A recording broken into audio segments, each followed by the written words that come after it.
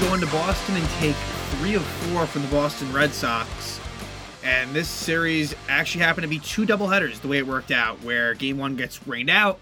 So then Tuesday they had a split doubleheader. Then Wednesday, what would have been Game 3, that gets rained out as well. So then today, they again had a split doubleheader. The Yankees won both games of the first set, and they split the today's set. So the Yankees, who had been dominated by the Red Sox this season going in, they were 1-8 versus the Red Sox. They come out of it 3-1 here, and they finished the season 4-9 versus the Red Sox. And now they are tied with Boston. Technically, Boston's ahead because they have that advantage head-to-head.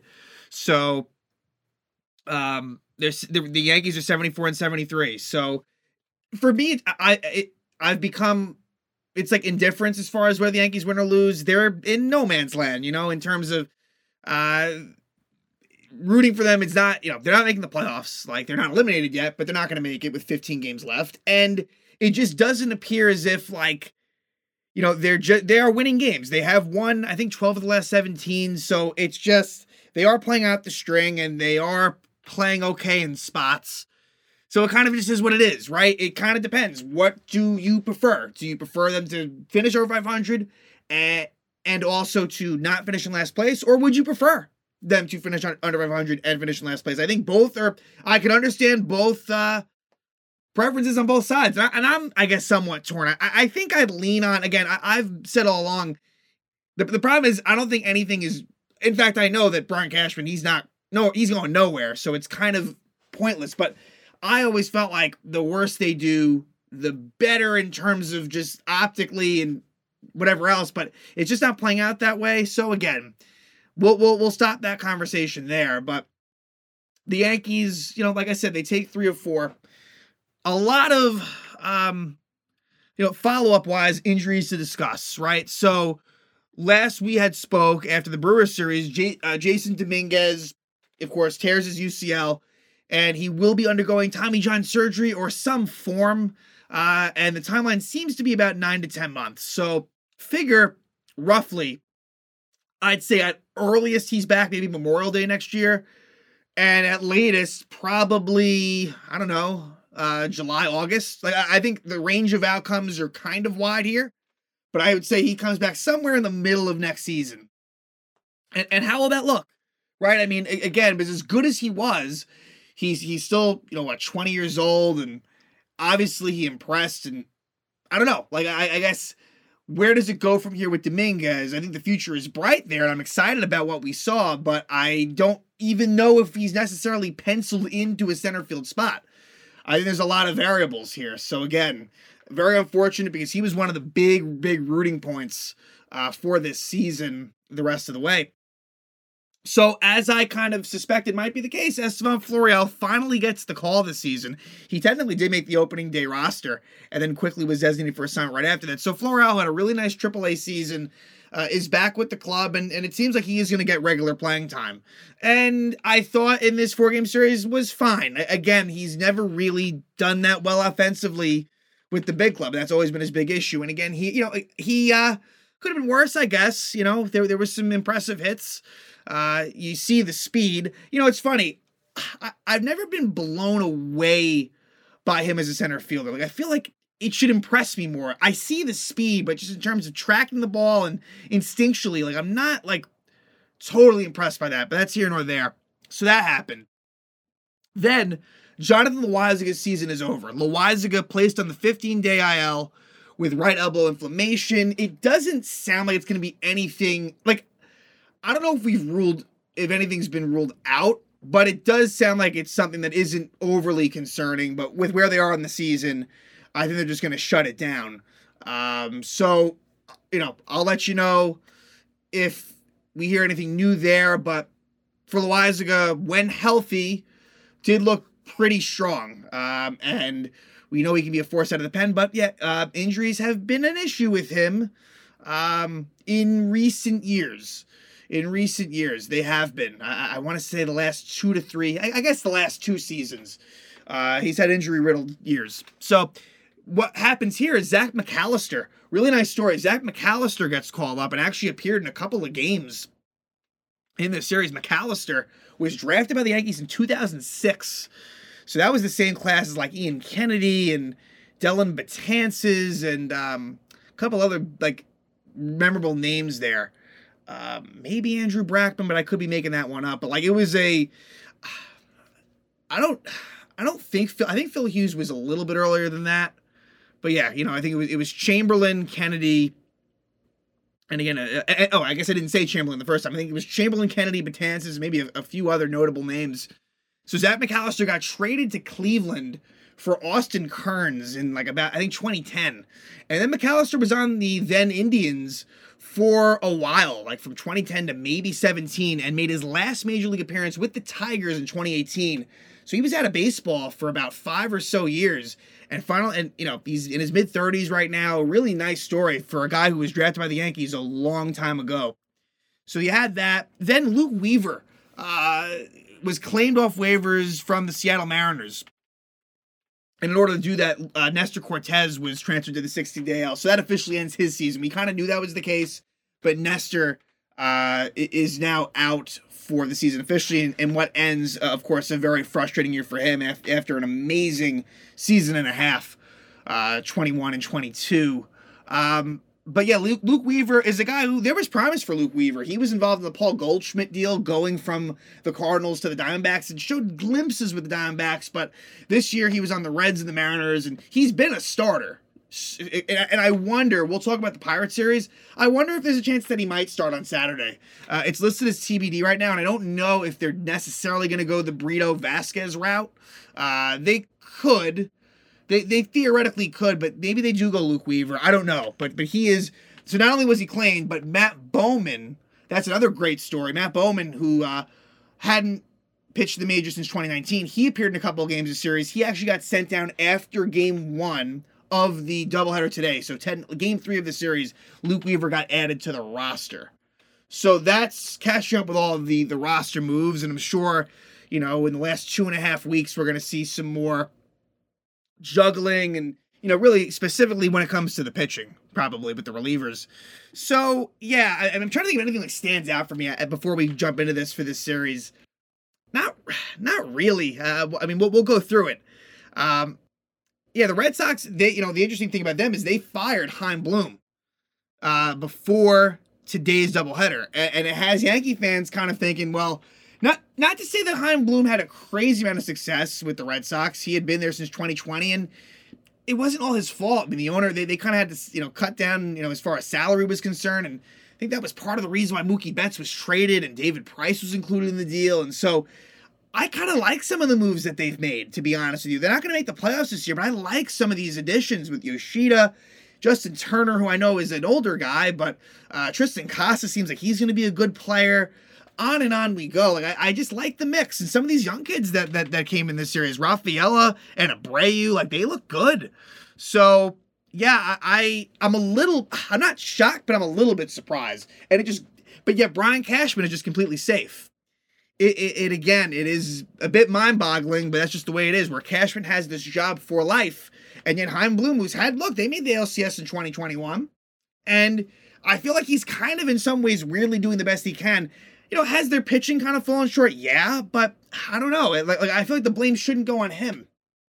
I feel like that was ownership, truly, putting him in a tough spot. But, that was a big, new breaking news that happened during the series for the Red Sox. But let's go into it. For the Yanks, again, a very odd series in the fact that you had 2 doubleheaders. It was Clark Schmidt ended up, he was originally supposed to pitch the Monday game 1. He ends up pitching the 4th game of the series Thursday night. And I think the reason for that is they want to try to limit Clark Schmidt's innings as much as they can, but it does seem like he's going to, look, knock on wood, literally, I think that Clark Schmidt, he might go from pitch, like he might be able to pitch the whole season. I shouldn't have put that out there. Watch, something bad's going to happen, but that is, I'll frame it differently. That is their plan. Like, their plan is he started the 2nd game of the season for San Francisco and has been in the rotation the whole time. So give Schmidt credit there. You saw Michael King, and I like what he could bring to the table. He needs to become more efficient as a starter. That's one thing that I think he needs to work on, where he's not getting deep into games. Like, it's hard to get him into the sixth. He wasn't even able to get out of the fifth, but he pitched well. The strikeouts are there. He has great stuff.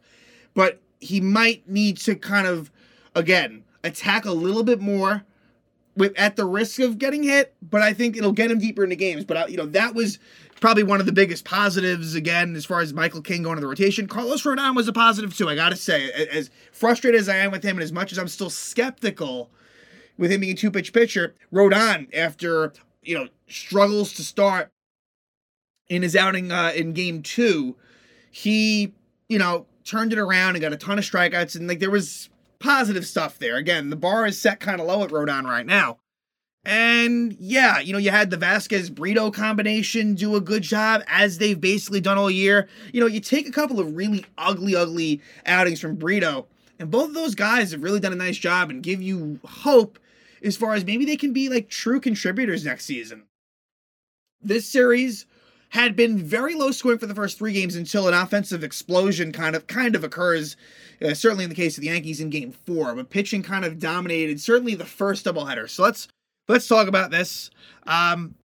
Game 1 between the Yankees and the Red Sox. Honestly, the first 2 games are pretty the doubleheader was very similar. The Red Sox take a lead, looked like they were going to win the game, and the Yankees are able to kind of scratch and claw and are able to win these games.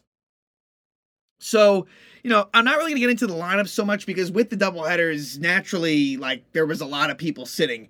The constants that were in the lineup, I think, for all 4 were, I believe Judge and Torres. I don't think anyone else started all. You know what? Maybe Florial.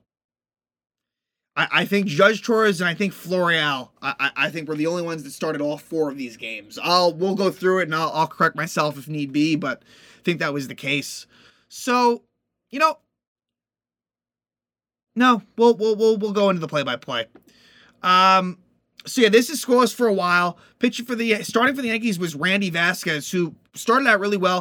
He ran out of gas in the 4th inning, ends up going 3 2/3, but Brito comes in and does a nice job for him. So again, that combination gives you 6 innings, and then they get it to Canely, Peralta, Holmes, which is kind of like your, it's your trio at this point. It's funny. Peralta, in no order, I'm not giving this in any order, but Peralta, King, Holmes, for a large part of the first half was that combination when Loizaga was out, and now that King is in the rotation, Canely's back from injury. Now Canely is kind of part of that trio. But yeah, Holmes has been a consistent in that back end of the bullpen, and Wandy as well, even though he's kind of gone through stretches where he wasn't used. And I guess the same could be said for Holmes. So again, the Vasquez-Brito combination does a good job. But in the bottom of the 4th, the Red Sox get on the board. Rafael Devers just kills the Yankees. It is ridiculous. This guy, he's one of the best players in the game, but I think he has 25 career homers versus the Yanks, and just they can't really get him out. I mean, and again, there is some recency bias. I mean, look, this game that I'm talking about here, he went 1 for 4 with a homer, but the last game, I think he got on base maybe all 4 times. I mean, it was something crazy, maybe 4 or 5. He went 3 for 3 with at least 1 walk, maybe 2. So Devers hits a homer to start the 4th off of Vasquez. Then, there's a Tristan Casas 1-out double. And then a wild pitch by Randy Vasquez with 2 out that does score the run. Catching at this point, I believe, was Higgy. So yeah, Higgy and Wells split it. And then tomorrow, I'm sure he'll have Rortfed catch Cole. So Cole, like I alluded to last episode, avoids Fenway. And not only avoids Fenway, but gets to go back to Pittsburgh. I wanted to check to see if he had pitched at Pittsburgh since he left there. I would imagine he has. I wanted to check that. Maybe I'll run through it when we preview the series, because it's not ringing a bell as far as him as a Yankee, but maybe as an Astro. I mean, it's been a while since he's been a Pirate, so you got to figure. But anyway, going on a tangent. So that wild pitch scores a run and makes it 2-0, and then Brito finishes out the inning. Nick Pivetta, the starter for the Red Sox, was cruising through 5. Tons of strikeouts, looking really, really good. And then in the 6th, the Yankees get to him. It was the 1 inning where they scored. And Everson Pereira is hit by a pitch leading off the inning. You don't want to do that if you're the opposition. It's been a rough go for Everson Pereira. And I want to give him as much time as possible. But I'm just saying, Pereira, I'm not optimistic about his future. look, you only have so many chances, and I think he'll get a lot of run here. But yeah, Pereira, I'm just. It's not fair to compare. Like, Oswaldo last year gets called up and like made some nice contributions. And I know like they're different players in a lot of ways. They really are. I think Pereira in some ways, if Pereira could put it together, probably has a higher upside than Oswaldo. But my point being is that like Pereira, he just doesn't look good. A lot of strikeouts. He's yet to hit a homer. I don't know. I'm just not loving what I'm seeing from him, but whatever. Higashioka single. So Higgy, has been hitting the ball pretty well. It's a 3-hit game for Higgy. He goes 3 for 4.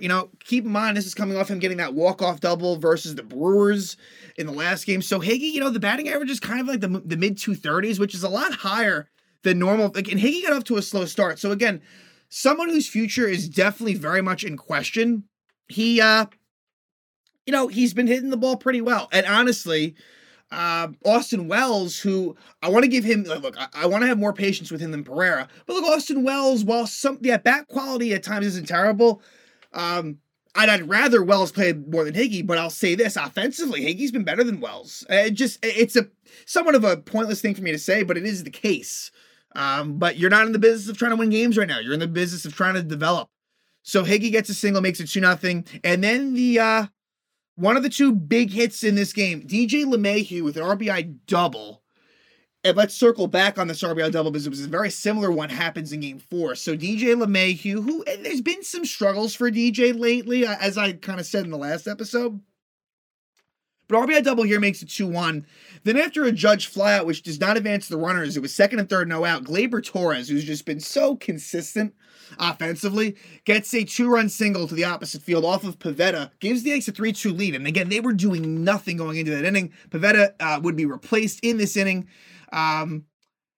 You have Brito finishing the 6th. Let's move to the bottom of the 7th. Tommy Kahnle comes in, and Tommy is looking pretty good again. Tommy Kahnle pitched a couple of games in this series and looked pretty sharp. Pitches a 1-2-3 7th inning. In the 8th, Wandy Peralta comes on, gives up a 2-out single to Casas, but gets a couple of strikeouts as well. And then the bottom 9th is when it gets very interesting. Clay Holmes, who we know has had problems at Fenway Park before, is able to somehow get out of it. So Abreu grounds out to start the inning. And keep in mind, that was a 3-1 count. Like, if I'm him, it was a strike, but I would consider taking that. Anyway, then Rafaela walks, Valdez walks, and then Reese McGuire walks. I mean, think about the guys, like, this is bottom of the order guys. So it leads you to Alex Verdugo, who time and time again has come through versus Clay Holmes. I think he might have been 3 for 5 with, like, maybe 2 or 3 walks. Like, he really can't get him out. And he's come through in some pretty big spots. But here, in a situation the Yankees don't really need it, Verdugo's first pitch swinging, which is kind of bold, considering that Holmes could not find the strike zone. It is a 4-6-3 double play to end it. And a pretty nice play by Gleyber. A risky play by Gleyber. The way he fielded that, he could have easily sort of let it go through him, and then it's the game over, the Yankees lose. But he makes the play to Volpe, who throws it to LeMahieu, and somehow Holmes gets out of it, and the Yankees win the ball game 3-2. Yeah, that was a very interesting ending to that game. So now let's go to game 2 of the first doubleheader. And that was a matchup between Carlos Rodon, and on the mound for the Red Sox was Cutter Crawford. And Crawford pitched pretty well, didn't get them deep, didn't go deep, but pitched pretty well. And then Rodon, an ugly first inning, but ends up, the walks were too high. 4 walks in 5 innings is way too much, but 9 strikeouts. So, something to build off of from Rodon, but again, like his next start is going to be versus is it versus the Pirates? It might be versus the Pirates anyway.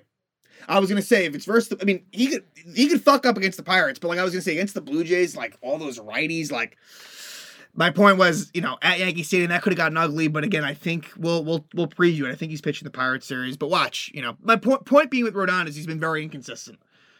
But again, hopefully he can kind of build off this one. So let's start at the top of the first. Yankees get bases loaded, no out, and Austin Wells is strikes out looking. Again, for Austin Wells, who is still looking for that first home run, I think with him, I definitely want to be more patient with him than, let's say, Pereira. Wells has been in the system for a while. Like, he is a catcher, which is a very important position. And I'm very curious to see what is the catching situation going to be next year. I'm very curious to see that. Anyway, bases loaded, no out. They don't score because Wells strikes out, then kind of left a double play. Then Rafaela hits his first major league home run, and I was very impressed by him. He looked really good for the Red Sox off of Rodon, and so Rodon's given up like as many home runs this year, or like one more, in like way, way less innings last year. It's like a crazy stat. And then Rob Refsnyder, the former Yankee, doubles. Then Justin Turner walks, but then from there, and then there was some bumps along the road walk-wise, but Rodon strikes out the side. Casas, Duvall, and Story. So it looked like the game was going to go out of hand, and it wasn't. Then let's go deeper here into the fifth. Fifth, it's a 2-out rally. Everson Pereira walks. So again, Pereira kind of starts the rally. And again, you don't want to walk Everson Pereira if you can avoid it. So 2 outs, he walks, then still second, which was key. Give him credit. And then Estevan Florial with a big RBI single to tie it up at 1 in the 5th inning. So big in the term, not in the grand scheme, but as far as this game is concerned, makes it 1-1. And that was all for Carter Crawford. He was 1 out away from being in line for the win. Instead, he leaves the game, and he would end up with a no decision. So Rodon was actually the one that had a chance to win it. And because the Yankees took the lead in the 6th, he would. So you get base loaded, no out, and give Austin Wells some credit because he gets a single off the Green Monster in the middle of this rally. And then Jake Bauers gets a very lucky RBI. I can't begin to tell you how bad Jake Bauers, I think, had a lucky hit earlier in this game. He is awful. Awful, awful, awful. And I don't want to see him get any at-bats, but yet he somehow does. He's like 2 for his last 37 with like 21 strikeouts or something. It is straight up. It might be worse than that now. It might be 2 for 38. Anyway, Jake Bauers gets an RBI ground out to give the Yankees the lead, and then Oswald Peraza lines out to third, and Connor Falefa is doubled off. So it's 2-1 Yanks at this point. Then it's just a crazy combination to finish it out. Zach McAllister comes in. Then it would be Anthony Misiewicz, who got that win against the Brewers, the lefty. Matt Bowman, who, he was making his first major league outing since 2019. McAllister 2018. Then Nick Ramirez gets the save. I mean, talk about an unlikely crew at Fenway, no less. Anyway, McAllister comes in the 6th and makes a nice fielding play on a Trevor Story bunt, I think it was. Or at least it was like he was either an actual bunt or just a hard chop, and McAllister made a nice play. McAllister ends up he goes scoreless inning. Good for him. Really nice story. Bottom of the 7th, he starts the inning, so it's funny. He started the inning tonight as well. So he gets out of his initial inning and then he gives up a hit in both instances. In this case, it's a double by Rafaela. So Anthony Misiewicz comes on and does the job. He gets Abreu to ground out, the runner advances to third, but then he gets Justin Turner to pop out. He does walk Casas, and then he gets Adam Duvall to strike out. So Misiewicz he was pretty pumped up, gets out of it there. Go to the bottom of the 8th, Matt Bowman comes on, gets into some trouble. There was a single by Story, a wild pitch by Bowman, and then a ground out by Pablo Reyes to Connor Falefa, no advance. Devers pinches for Urias, which was kind of weird in the sense that it was an easy intentional walk situation. So again, some of Cora's decisions, I'm going to give Cora a lot of credit for what he did in the next game, but in this game, some head scratching decisions. I know that we're kind of at a point in the season where it's not all that important, and maybe maybe I should have been thinking about it from that perspective. Because Connor Wong hit for himself when at the time you could have used Devers there, or Verdugo, I believe, was on the bench for this one, and another one of their big hitters as well. I think Yoshida as well, but they let Wong hit for himself and he strikes out. And then Rafaela lines out. So Bowman gets out of there, and the Yankees keep the 2-1 lead. Then in the 9th, Kenley Jansen comes on, and I think he ended up going on the COVID list, possibly. He ends up leaving this game. He wasn't quite right. I wasn't sure what type of ailment it was, but yeah, I think he has COVID. Anyway, Oswaldo Cabrera leadoff walk, Everson Pereira single, makes it first and third, then Pereira steals second, so they bring on Nick Robertson. And he almost kind of wiggles out a little bit where Florial strikes out, and then Judge is intentionally walked, only for Gleyber Torres to did an RBI single. That's a risk. When you intentionally walk Judge, you have to face Gleyber, which is not easy. And Gleyber RBI single. Then Austin Wells reaches on catcher's interference, makes it 4-1. The Yankees take a 4-1 lead. They would strike out a couple of times to end the inning. Connor Falefa and Bauers. Then Nick Ramirez comes on, pitches a 1-2-3 ninth inning. just bizarro world. None of this shit would have happened if the game meant something, but of course it doesn't, and some of these low leverage drives come through. The Yankees win, they sweep them. And so it's weird. The Yankees had 3 doubleheaders this year at Fenway Park. The Red Sox won the first one, the Yankees won the second one, and then they would split the third one. And that would be what happened today. So today, game 3, game 1 of the doubleheader today, was between Tanner Houck, who, comes back after he was hit by a line drive by Kyle Higashioka a couple months ago, if you remember. And so he recently came back, and Houck, who has not, again, Houck and Whitlock, I think those are the 2 big ones. Bayo as well, but more like Houck and Whitlock, maybe mostly Houck, seem to do really well versus the Yankees, but it's not as if their numbers are extraordinary elsewhere as of now. Houck and Whitlock have both had success in different years, but this year and maybe even last year, it just feels like they'll do well versus the Yanks, even when they don't do well against other teams. But I digress. So Michael King on the mound does give up a run in the first inning. You get and again, the Yankee defense has not been quite sharp. I thought in this doubleheader it wasn't very good. I'm not going to get too deep into that, but yeah, it wasn't great.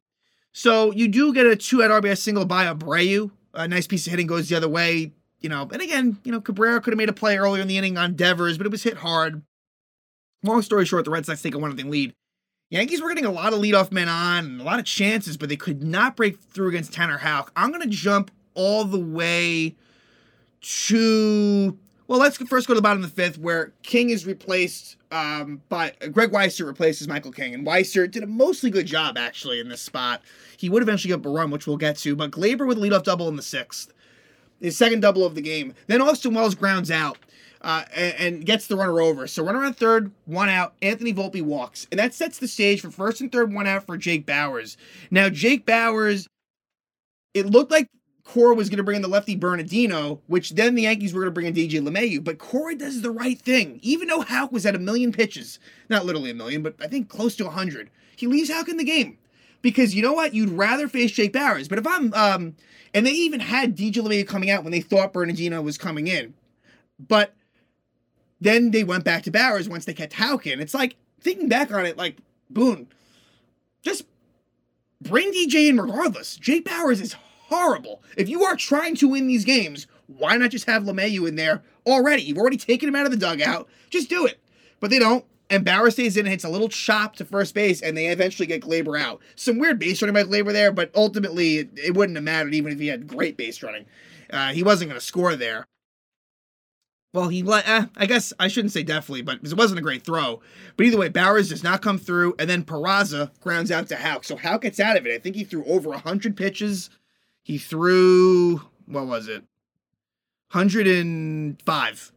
And again, I got to give Cora a lot of credit there, because I feel like Boone in that situation, he got outmanaged by Boone in that situation, and I think that if the tables were turned, Boone would have pulled his starter, even though you want to keep Bauers in the game because the Yankees had better options on the bench.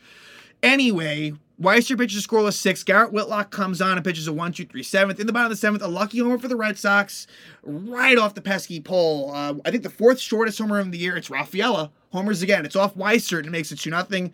8th, Yankees go down 1-2-3 again against Whitlock, and then Matt Bowman comes on. And too bad for Bowman, who had pitched, solidly well the other night. He would be sent in into this game. He gets the first 2 outs. Then Abreu singles on a play that Glaber could have made, but it wouldn't have been easy. Then he walks Duvall, and then Trevor Story hits a 3-run homer to make it 5-0 Red Sox. And then Chris Martin, not Coldplay Chris Martin, but Red Sox reliever Chris Martin, former Yankee for a brief time, is able to lock it down. And the Red Sox shut the Yankees out. They win 5-0. And so they avoid what could have been a sweep. We now go to the last game of the series, which was played tonight, and it was Clark Schmidt. And it was a bullpen game for the Red Sox, which was kind of known all along that it was going to be a bullpen game. I wouldn't even say there was a necessary bulk guy. It was kind of just a mix and match. But Clark Schmidt struggled. The defense behind him did not help, I would say. But yeah, not a great outing for Clark. It's kind of a line. 5 1/3, 7 hits, 4 runs, 3 earned, 3 walks, 3 strikeouts. Feels like somewhat of a familiar line that we've seen recently.